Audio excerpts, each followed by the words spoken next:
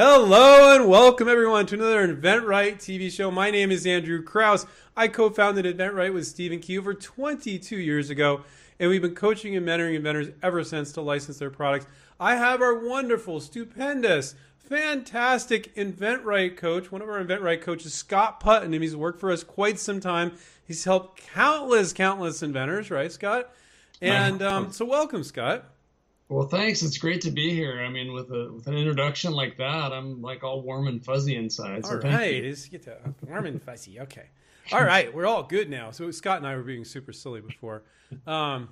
We were joking we should probably do some outtakes at some time. I don't think we've ever done outtakes, Stephen or myself. So maybe we'll do some of those, Scott, since we're being so ridiculous. Anyway, so the topic today is not ridiculous. Is how to find companies to sell my idea to. So I was searching for that on the internet.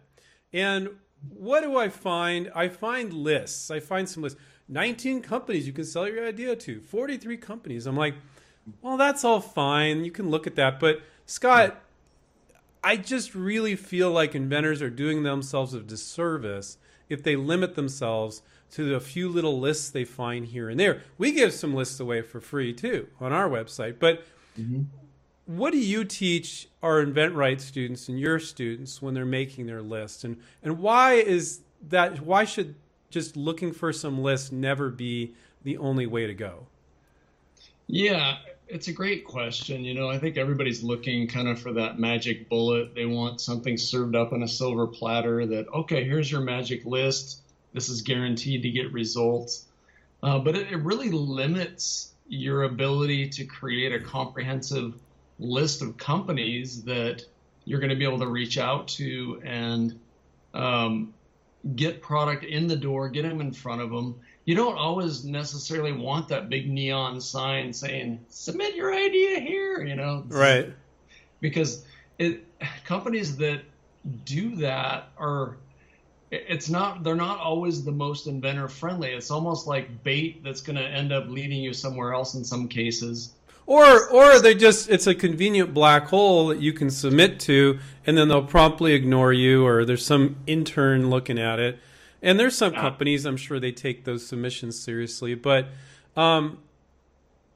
if a student said, I'm just going to Google and I'm going to look for lists of people that are open to submitting, or I'm only going to submit to the companies that have a page on their website.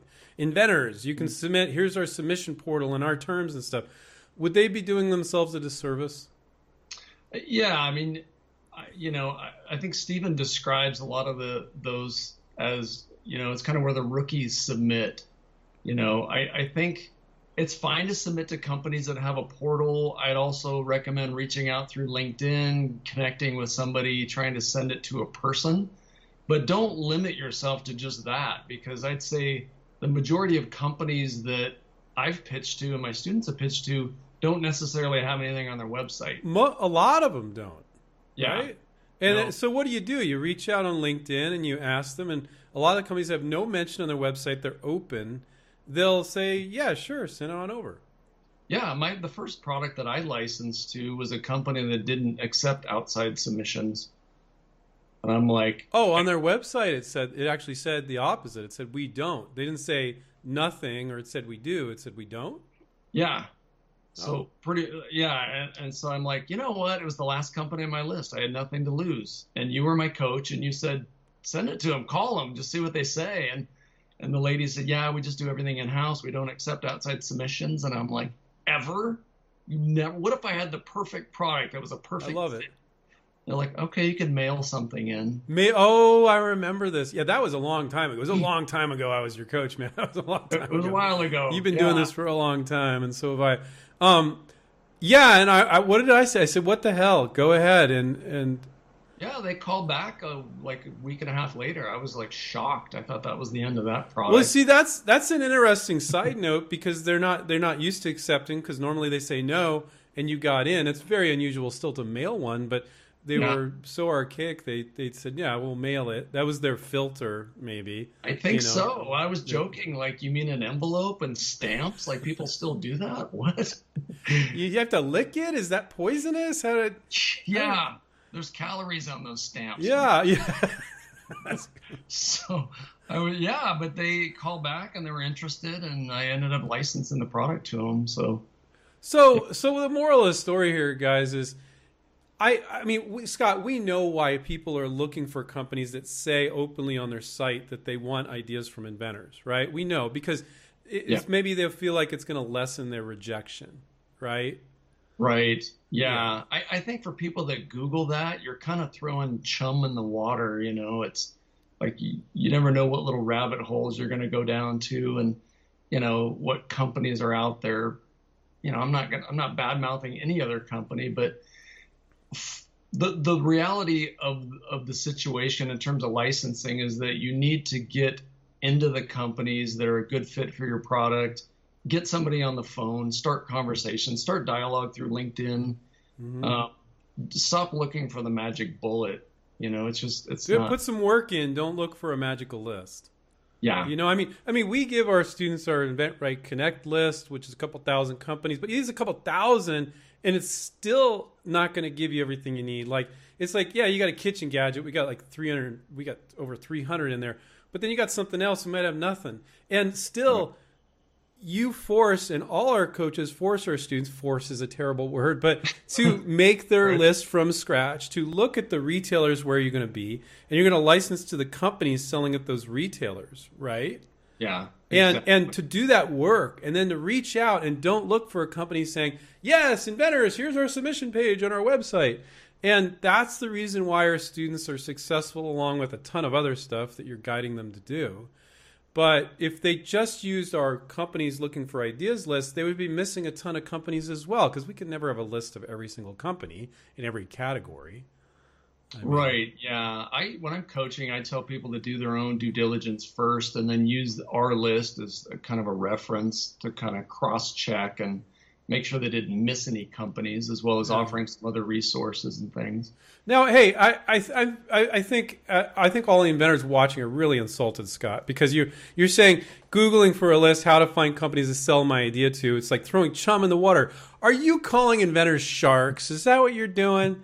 I was trying to stick with the whole Shark Tank theme a little bit. Oh, okay. You know how much I like Shark Tank. Not. But that's another show. I do like it in that it does encourage people to work on their ideas. They get excited from the show, but it just doesn't teach real life lessons. It teaches this bizarro world lessons. But that's not what this show is about. This show is about how to find companies to sell your ideas to. So what are the lessons we've learned here, Scott? So one, make your list from scratch. Find all the places where your product's going to sell, and you're going to license the companies selling in those retailers. Could be online, could be Amazon, could be brick and mortar. I know that's less these days, but people still buy a lot of products in stores, right, Scott? Yeah, for sure. Yeah. It helps going into those stores. You learn a lot. And now, like, what if you saw, let's say you got a pet toy, and you find a company that's selling pet toys in PetSmart, and you're like, oh, yeah, maybe they're pretty big. And then you look at Petco, and then you look at Walmart and Target. You're like, damn, they're in all these places. What does that tell you about that potential licensee? Yeah, they have fantastic distribution. They're a company that's going to be able to get your product, hopefully, in all those same places. Yeah, and that's kind of, have you found that it's kind of time consuming for students to do that search? You can't do that in 30 minutes, can you? I mean, if you're driving around to stores and going in and looking around, I mean, that takes some time, but that research part of this process is so valuable because you want to see where would your product be on the shelf? What would your packaging look like? Or if it's, we teach our students to go online quite a bit. I don't know how many are still going in stores, but it is nice to go in stores too. But, online you have the equivalent of a store shelf. Like, here's where the dog toys are on a particular website, and it's like that's kind of a shelf. It's a category, and they have things that are next to it, sort of. Yeah. You learn. I mean, you can learn a ton from exactly Google Shopping, Google Images, Amazon. Especially if you live in a rural area or you're not, maybe in a different country. You don't have Walmart and Target right around the corner. I said this on a live stream. Just yesterday, actually, on the Q&A live stream we do. And I said our international students do a better job with their list of companies because they're not making all these assumptions about who the retailers are. They actually research it because they live in Europe, and they're like, I don't know who they are in the U.S. But people in the U.S. will think like, oh, the retailers are these because it's the one next to them. But if you're on the other coast, you got a different list of retailers. So I find our international students do a better job because they don't make those assumptions. So that would be another tip, I guess, we could give people. Yeah, for sure. You know, it all comes down to researching and, you know, really doing the work it takes to build a good list of companies, not just kicking back and, you know, waiting for a nice list to land in your lap. So and I maybe I'm exaggerating, you can tell me, but I tell people you should be willing to spend 2 to 10 hours to make your list of companies. I know 10 is extreme, but do you agree or disagree? And how long do you say on average it takes your students to do? Maybe you don't ask them about that. You're like, you got it done? Great. Oh, you half-assed this? Okay. You only got 15? I know you can get 30, man. I mean, so how does that conversation go with you and your students? You know, I like to push, you know, like we're talking about, it's a numbers game. I mean, I'd say 2 hours is a minimum, 2 to 5. Okay. 10 is a lot, but, you know, if somebody's really digging, because it's sort of like you get that initial bundle of companies rather quickly, and then it takes more time to continue digging. People stop with the big guys because they're right in front of their face and they're easy to find, and or they just stick with the big retailers or the big companies, and they should really keep looking. You'll find more almost every time, right? Yeah. And I always say, do you feel like you've exhausted every possibility, like you've turned over every rock? And usually that's when they're like, I could probably add a few more. And I'm like, but you do. I mean, I've talked to other coaches. There's a fair amount of arm twisting, even with our students. They sign up with the course. They're getting weekly coaching.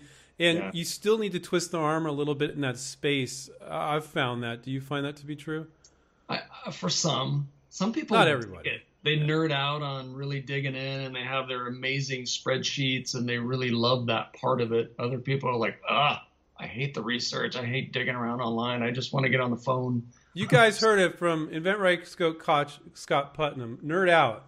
Spend the time on it, guys. Nerd out. Nerd out in your hit list. Yeah. And they need to bookmark all that stuff in their browser or use Evernote or Excel. I don't care what they do, but they need to keep track of it. Because you'll be like, oh, I forget where I found that. You got to keep. So would that be another tip? Keep track of all that, of course. For sure, kind of an obvious tip. But.